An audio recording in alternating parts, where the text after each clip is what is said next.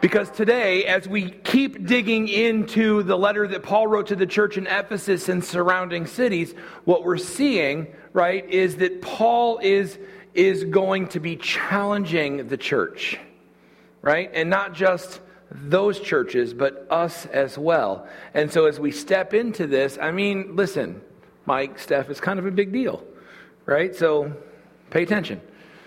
And then afterwards, it's going to be really weird if you're like, no, never mind. But I'm going to risk it. All right. Listen, we've talked about this before, but Paul does this in all of his letters. In every letter that he writes, all throughout the New Testament, Paul makes this very clear dual purpose, right? He wants to share doctrine, the doctrine of the gospel. Right? In every letter that Paul writes, he makes clear the doctrine of the gospel, because it's the gospel that actually does anything worthwhile. The gospel is what saves us. The gospel is what moves us from death to life. The gospel is what takes us from darkness to light. The gospel is what makes us a new creation. Right? Sealed with the Holy Spirit. The gospel is what builds us into this temple, this body of God. It's the gospel that does that work. But Paul not only shares the doctrine of the gospel, but in every letter, he shares the duty of the gospel. He shares the duty of the gospel. He does that so that we can start to... I did say duty. It's okay. So inside, we had our elder retreat, and so we kind of had some fun with some different things. And whenever somebody said the word duty, like, that's Christian duty, Blake would have kind of a chuckle. So we pictured him like when somebody says duty at church, fist bumping Megan, like, ha. Anyway, that's what Paul does, right? It's our gospel doctrine and our gospel duty. And he brings those together. Right? And this is the same with this book, or this letter that he writes to the church in Ephesus. And in fact, he starts off in the text today. We're going to look at chapters 4, verses 1 through 16.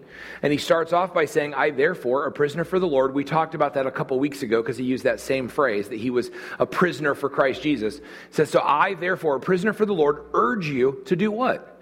To walk in a manner worthy of the calling to which you've been called.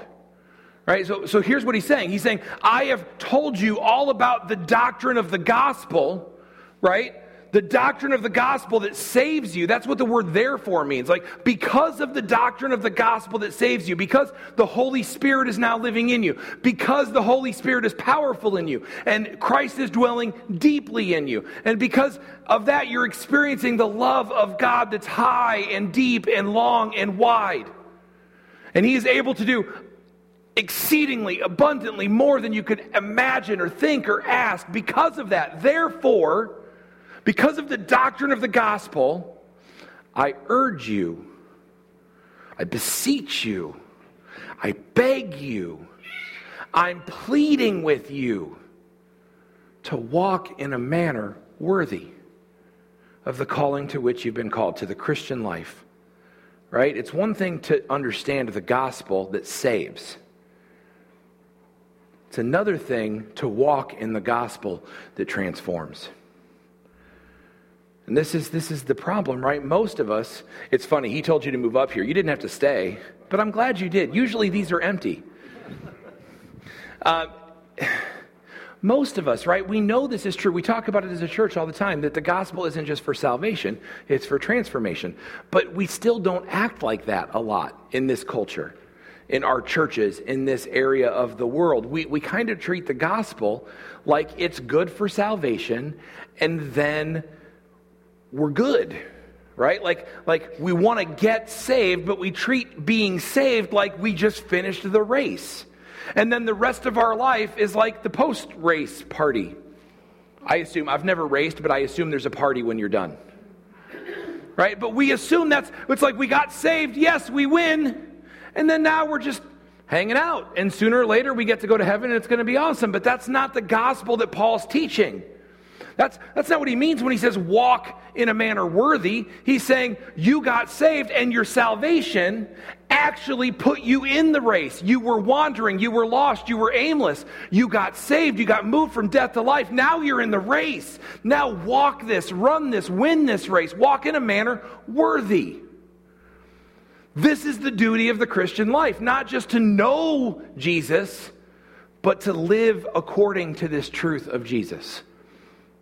And this is where we fall short. But here's the deal. We're not alone. The reason that Paul in every letter marries doctrine and what we're supposed to do with it, the reason he does that is because it's a struggle. And he knows it's a struggle. And he's encouraging us to overcome the struggle. And so he's going to talk to us about how that works. And frankly, here's the number one thing. If we're going to walk in a manner worthy of the calling to which we've been called, if we're going to live out the gospel in a transformative way, the number one thing is that we have got to major in unity. And I got to be honest with you. Unity is the number one theme. If we were to rank all of the themes of the encouragement that the apostles and the epistle writers give through the New Testament, yes, they talk about salvation, but the encouragement to live in a certain way, the number one theme of that is unity, that we would walk in unity. The reason they keep telling us about this unity is because we suck at it. We're not good at living a unified life because we are selfish creatures by nature. We're independent. Right? And so this call to live this unified life is a call to live in a way that is countercultural. And it's going to take the grace of God, the Holy Spirit working in us. And so what Paul says is, I therefore, a prisoner of the Lord, urge you to walk in a manner worthy of the calling to which you've been called. And right now he's saying that's about unity. Right? And he says, so here's how you walk in unity. And he's going to share some graces with us. And the reason these are graces of God is because these are things you cannot do on your own. In your humanness, in your brokenness, in your sin nature, you cannot accomplish these things on your own. Right? They're graces of God. They only happen through the power of the Holy Spirit working in you. And the first one is with all humility. Now, I have humility. I'm actually very good at humility, the best ever.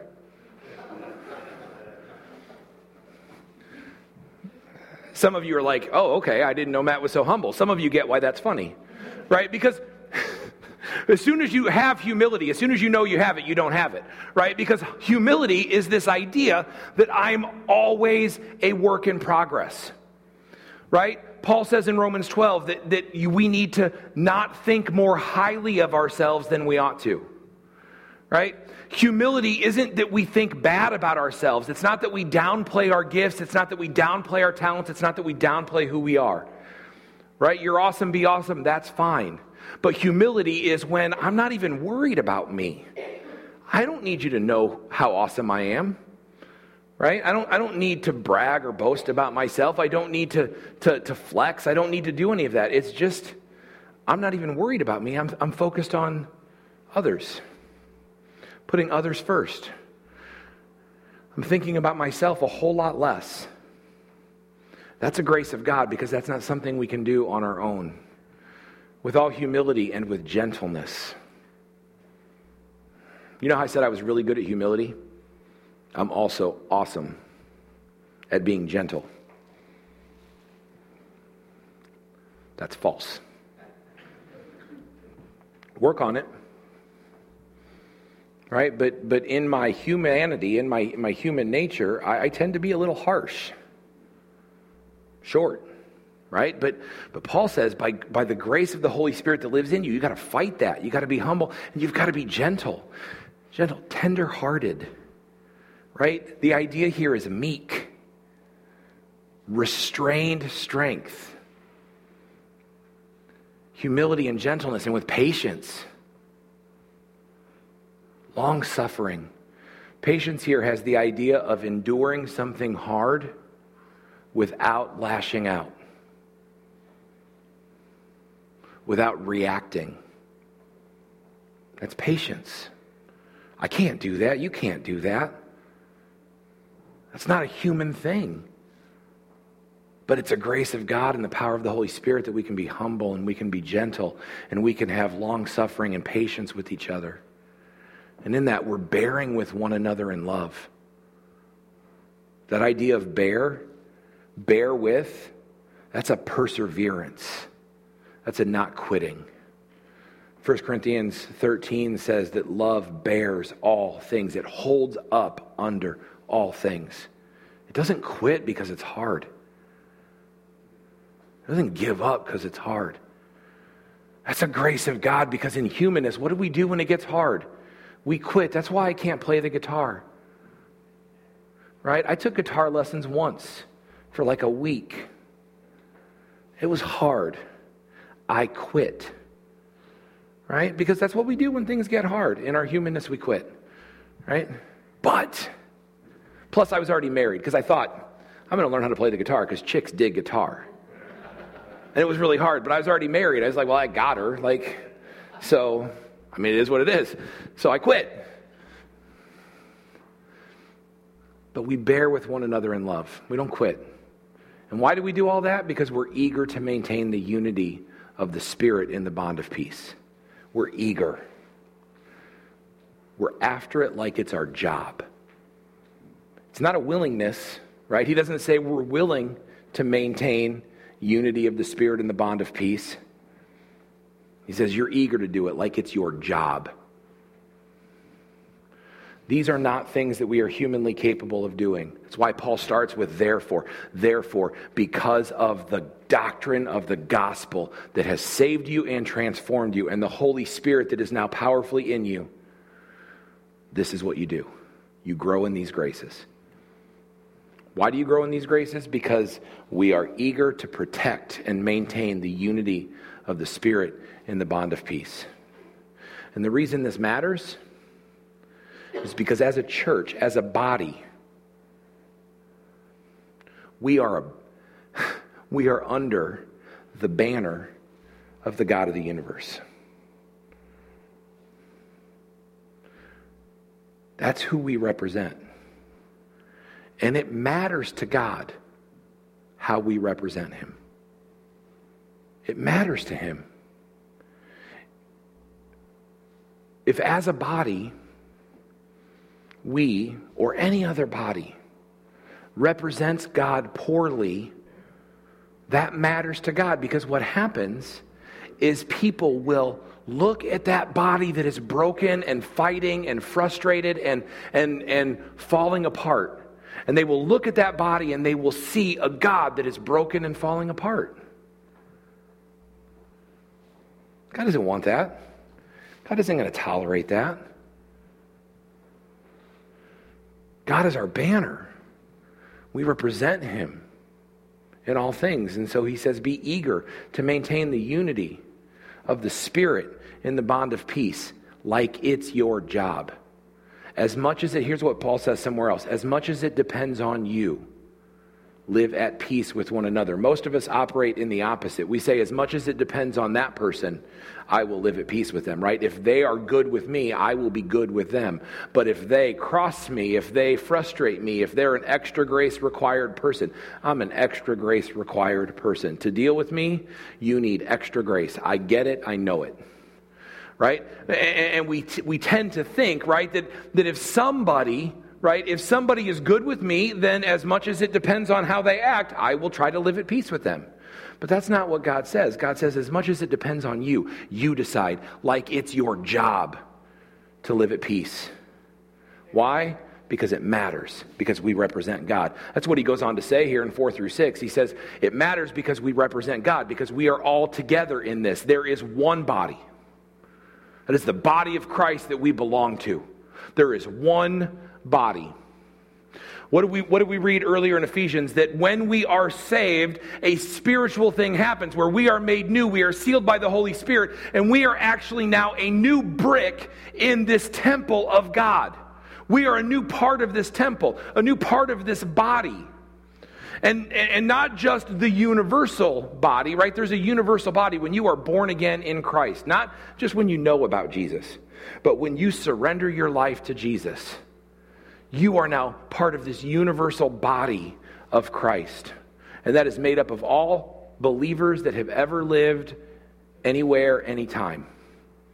But it's also a picture of this local body, because you will never find in the New Testament a Christian that's not actively part of the body. And what Paul's talking about here when he says you're part of one body, he's talking to that church. He's saying, you church, you're one body. You're one unified body with Christ at the head. And so you got to be together. Unity, maintaining it. That's how you walk worthy. In humility, in patience, right? In gentleness, forbearing with one another in love. That's how you walk worthy, because you're part of one body. And you're bound by one Spirit. The same Holy Spirit that lives in you is the Holy Spirit that lives in me.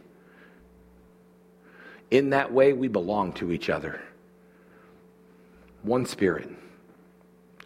Just as you were called to one hope that belongs to your call.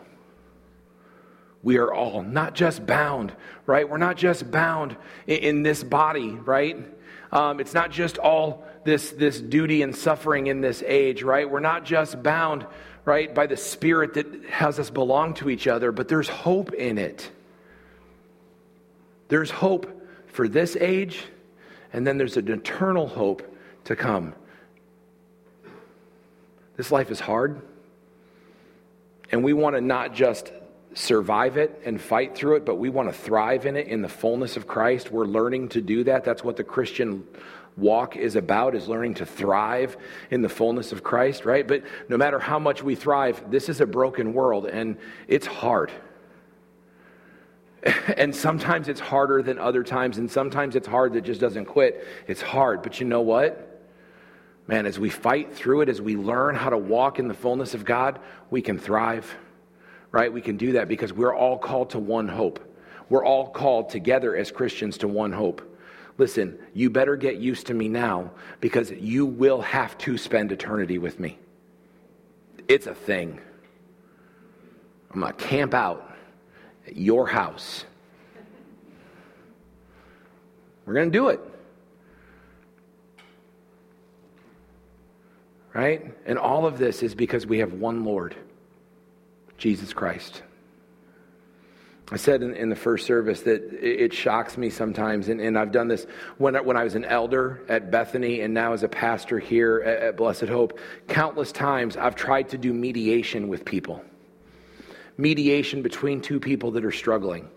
And it floors me. It happens all the time, but I just don't understand necessarily how it happens, how you have two people who say, I am committed to obey the one Lord Jesus Christ, yet they refuse to walk in unity together.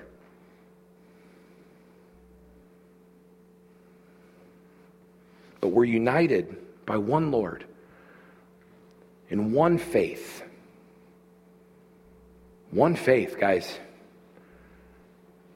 It's the doctrine of the gospel, the faith that unites us. Now, we might express that faith differently. This is where I wasn't making fun of David in the first service. He misunderstood because I'm fighting to maintain the unity in the in humility. No, here's what happened, right? I just said, like we express our one faith differently, but it's one faith. Lowell shouts, hallelujah. I have a thought bubble that says, wow, that's a really interesting point. Right? That is true. Man, then did come the morning that sealed the promise when his very body began to breathe. How cool is that? That all happened in my head, right? I express it differently, right? We express it differently. Hallelujah. Right? It's a thing, right? I don't care how you express yes, when David says shout hallelujah, let's do it, right? He wants us to rush the stage. I don't know what that looks like, but I'm curious to find out. Do you tackle him when you get here? $5 to the person that pulls it off. He's not in the room right now, so I can say it and he won't know what's happening. But here's the thing, right? Like we express our faith differently, but we are united by one faith. That's why we prayed for First Baptist Church this morning. That's why we did that. That's why we pray for all of the churches in town. And when October is over, we'll move on to another church and another ministry. And when that's over, we'll move on to another one in December. Why? Because we're all united. We might express it differently, but we're united in faith. And that's expressed through the one baptism. The baptism that's not the cause of our faith, but it's the symbol of our faith. That we are all, as Christians, in this faith with this one Lord Jesus Christ and the Holy Spirit sealing us, made new. We are all baptized, or at least we should be, in the name of the Father and the Son and the Holy Spirit. Shameless little plug for baptism here. If you haven't made a decision as a believer to be baptized, to submit to God's command of baptism and the model of the New Testament, then I would encourage you, right? Because baptism, this one baptism in the name of the Father, Son, and the Holy Spirit is a symbol that unites us and binds us. And it's all because of the one God and Father who is over everything, the creator of all things, who is over all of this and through all of this and in all of this. So here's Paul's point. He says, look, because of what the gospel does in you, right, and the Holy Spirit's power in you, then the grace of God should cause you to start to grow and be changed in these ways. And it should cause you to be humble and patient and to forbear with one another and to fight for unity like it's your job, because we're all in the same body together. And we're all united by the same Spirit together. And it's all because of the one God and Father of all, who is over everything and in everything and through everything, and He is our banner. And this is the call. This is the call of Christian life. Right? This is what it means. But then we start to wrestle with this thing. Okay, so what do we do? How do we get here, right? Because these are graces of God. They're not things we can just do. And we have to start here and say there's a difference, because he's going to start talking to us about the ways that He wants to help us grow up, the ways that God is working to grow us up. And it's not everybody doing the same thing. So we have to understand there's a difference between unity, right, and uniformity. Unity is when I make a conscious, personal decision to work hard so that we can be unified. Uniformity is when outside pressure causes us all to start to do the same things. It's not a choice, it's pressure. Now, listen, this is an easy example. Sometimes there are really easy examples in our world to the difference between things, and this is one of those times. And so I want to clarify, you want to get a vaccine, get a vaccine. You don't want to get a vaccine, don't get a vaccine. I don't care whether you get a vaccine or not. That's on you. I'm not here to tell you vaccines are good, bad, or otherwise. You do you, right? I'll do me, it's fine. We have freedom in this. But what's happening, right? We see this as an easy example in our world, that there is an overall pressure to cause people to conform to this decision, to this way of being. That's outside pressure pushing conformity into a body of people. That's not what Paul's talking about. That's not what the Holy Spirit's saying. The Holy Spirit isn't saying conform to pressure to all start to look the same way. The Holy Spirit is saying, look, here's the deal. I want to cause you to be unified. For you to make the choice not to conform and start to look the same, but for you to decide and make the choice to be unified with one another. That's the decision He wants us to make. And He gives us each different roles to play in that. He says, but grace was given to each one of us according to the measure of Christ's gift. Now, this is going to get weird, and it's kind of an afterthought. You'll notice part of it's in a parenthetical statement, right? He says, therefore, it says, when He ascended, that's Christ, when He ascended on high, He led a host of captives and He gave gifts to men. It's talking about Jesus and His ascension, and that He led a host of captives, saved sinners, right? That's His thing, and He will give gifts to men. Right? And the gift is salvation and the Holy Spirit, right? And then Paul clarifies in saying He ascended, well, what does it mean except that He also descended, right? He also came to earth, right? To the lower regions, the earth, right? He also did that. And when he descended, he is the one who descended, who also ascended far above all the heavens that he might fill all things, right? So there's a lot of words to say this. Christ descended to earth, bringing with him the gift of salvation. He ascends, leaving the gift according to the measure of his gift, leaving the Holy Spirit to seal us and empower us for this work. And the Holy Spirit gives us gifts and offices. And he lists 5 of those here. He gave the apostles, the prophets, the evangelists, the shepherds, and the teachers. He gives these 5 offices, these gifts. When we think apostles, typically we think of the 12 apostles and Paul. The 12 disciples in Scripture, the apostles of the early church. We think Paul, James, John, right? And that's fine. But this word apostles here, really all it means is those people that are sent with a purpose. It carries the idea of these people are trailblazers, visionaries, starters. It says, and he also gave the prophets. We typically think of a prophet as someone who tells the future. That's not what the word means. The word simply means this is someone who speaks on behalf of God. Now, in the early church, prophets played a major role in the gathered church. They played a major role in the gathered church because, right, we didn't have the word of God in front of us. So prophets would speak as if from God, and they would share, and we would learn. But now we have the benefit, right, of the word of God in front of us. So prophets play a much less prominent role in our gathered corporate worship setting, right, because we have the word of God in front of us.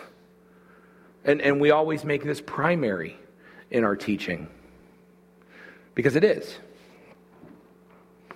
But prophets, those are still around, people that speak for God. Right now, if they ever give you a prophecy that's not in the Word of God, then we dismiss it because they're not a prophet of God. But prophets will still speak on behalf of God.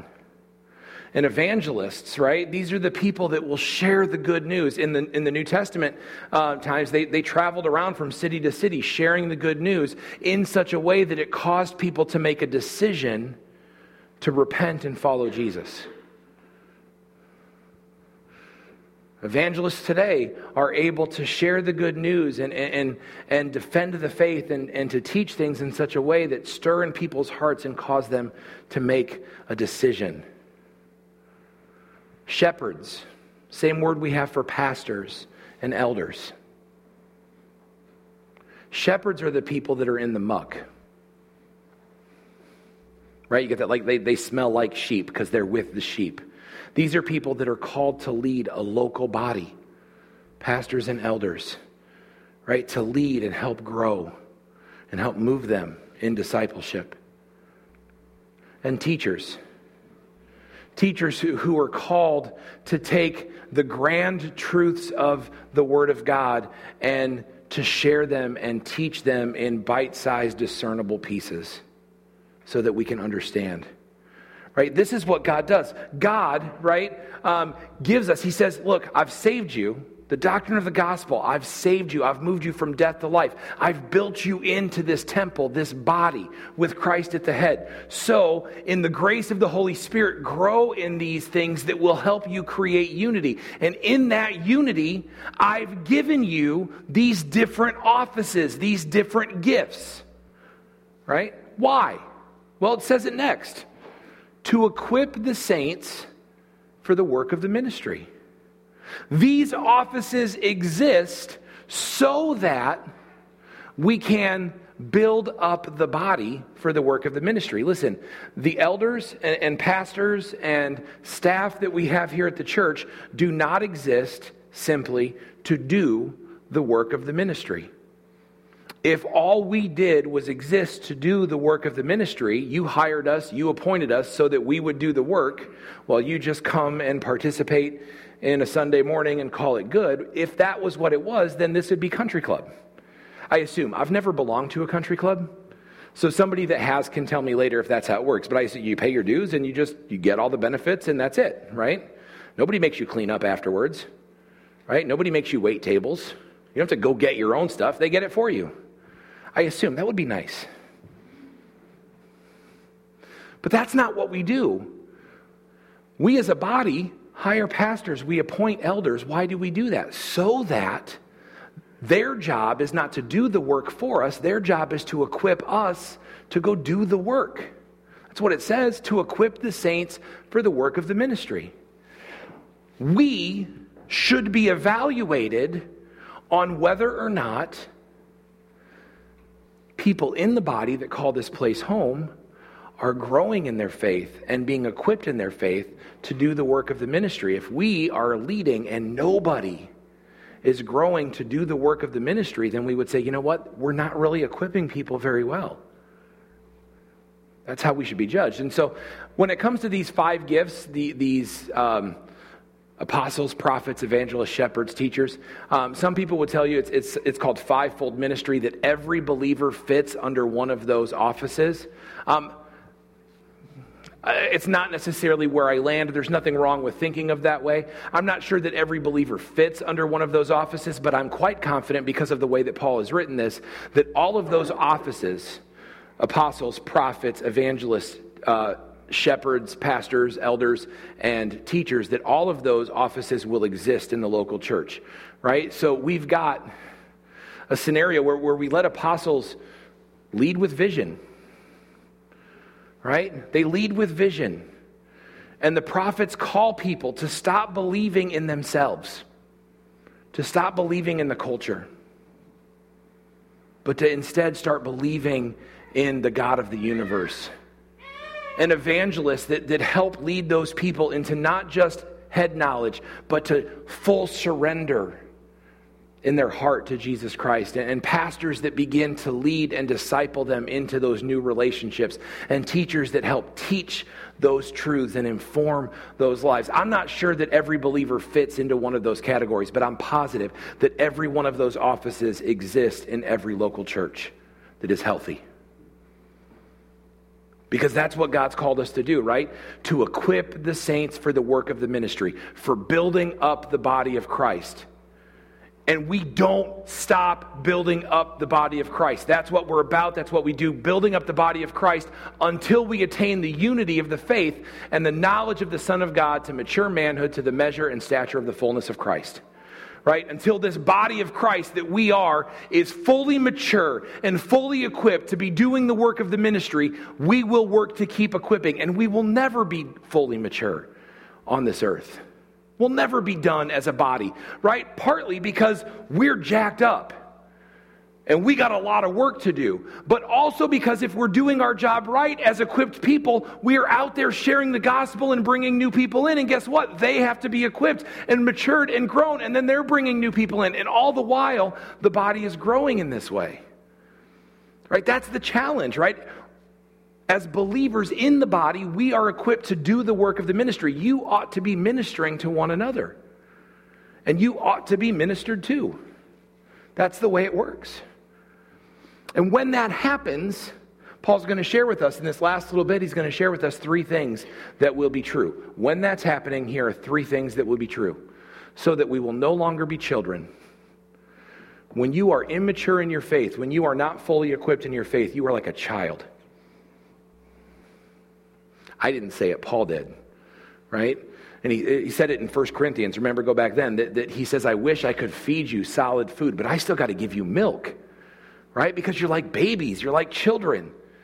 He says, so that we'll no longer be like children. We need to be equipped to do the work of ministry so that we'll no longer be like children, tossed to and fro by waves and carried about by every wind of doctrine, by human cunning, by craftiness and deceitful schemes. Paul says, I need us to be equipped so we can start to minister to each other. And when we're doing that, when we're growing in maturity, guess what? Nobody will trick us with foolish sounding doctrine.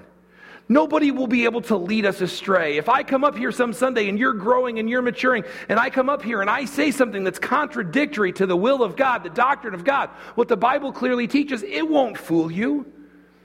You'll know. In maturity, because you've been equipped, you'll know that's false. That's wrong. You won't be swayed by whatever you happen to watch on YouTube, right? Or by crafty sounding arguments against the core doctrines of the faith. Not only that, but here's the deal. You will speak the truth in love. You'll speak the truth in love, growing in every way into him who is the head, into Christ. Listen, this is an area where I struggle. Remember earlier when I said I wasn't very gentle? This is where it comes out. Speaking the truth in love. I am really awesome at speaking the truth. Because speaking the truth is really easy. It's also really destructive when you do it without love. And over the course of my adult life, I have caused a lot of damage by speaking the truth with no love. I've apologized for a lot of things because I speak the truth in no love. I've caused people a lot of junk that they have to carry around.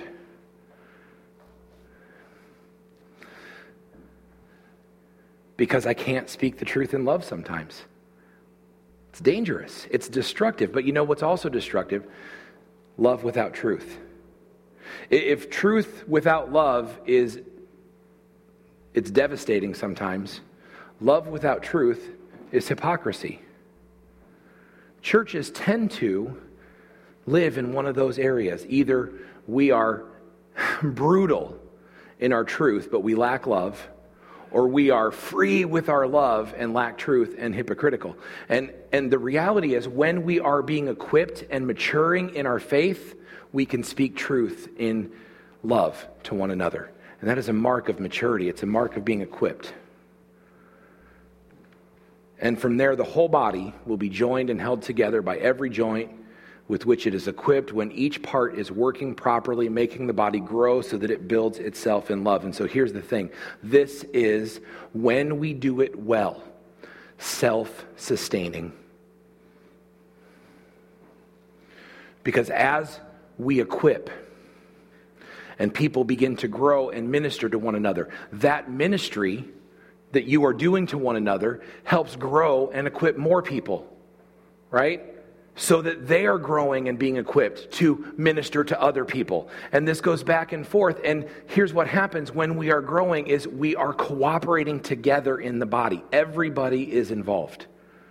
The whole body, joined together by every joint that's been equipped, when each part is working properly, makes the body grow so that it builds itself in love. When we all take this seriously, this is what a healthy church looks like. Fantastic worship band? That's not necessary. Exceptional preaching? Thank goodness, that's not necessary. Right? Top-notch facilities? Huge numbers? All of those are great things to have, but they're not necessary for a healthy church. What's necessary for a healthy church? That the body is being equipped. And that in that, they're being strengthened and ministering to each other. And that everything is working properly, making the body grow so that it builds itself up in love. This is the call to a healthy church. Paul says, you've been saved by the gospel, but not just to sit and wait for heaven. You've been saved by the gospel to live this out, to do this life. And it happens in a local body, and we're all connected by one Christ in the Holy Spirit. And the job that the leaders of the church have is to build you up so that you can do the work of the ministry. And if we want to have a healthy church, that's what it looks like. And frankly, that's what we spent as elders at our elder retreat. Many of you were praying for us. I appreciate that. That's what we spent our whole time on the retreat basically discussing, was different things about what does it mean to be a healthy body where we're equipping the saints and we're all growing and shepherding each other and caring for one another and growing in these things, because that's what matters. Because that's health. Thank you, guys. So just a simple blessing that I thought of during first service as you leave, hopefully an encouragement. Every time I always heard the words, live a life worthy of the calling, I always felt guilty. It felt like it was like, oh, you know. But this morning when Pastor Matt said that, actually I thought this, and just an encouragement, hopefully as you leave. First, you here today have an amazing, powerful, and important calling that the God of the universe has placed on you. Okay, that's how special you are. You have a calling. 2, the God of the universe that has called you is also the God that makes it possible for you to fulfill it. I always looked at it as a burden. God's like, it's not a burden. I have called you, and I have equipped you to do it. Now just go do it. So let that be your encouragement today as you leave. Lord, bless your church as you use this for your glory. In your name, amen.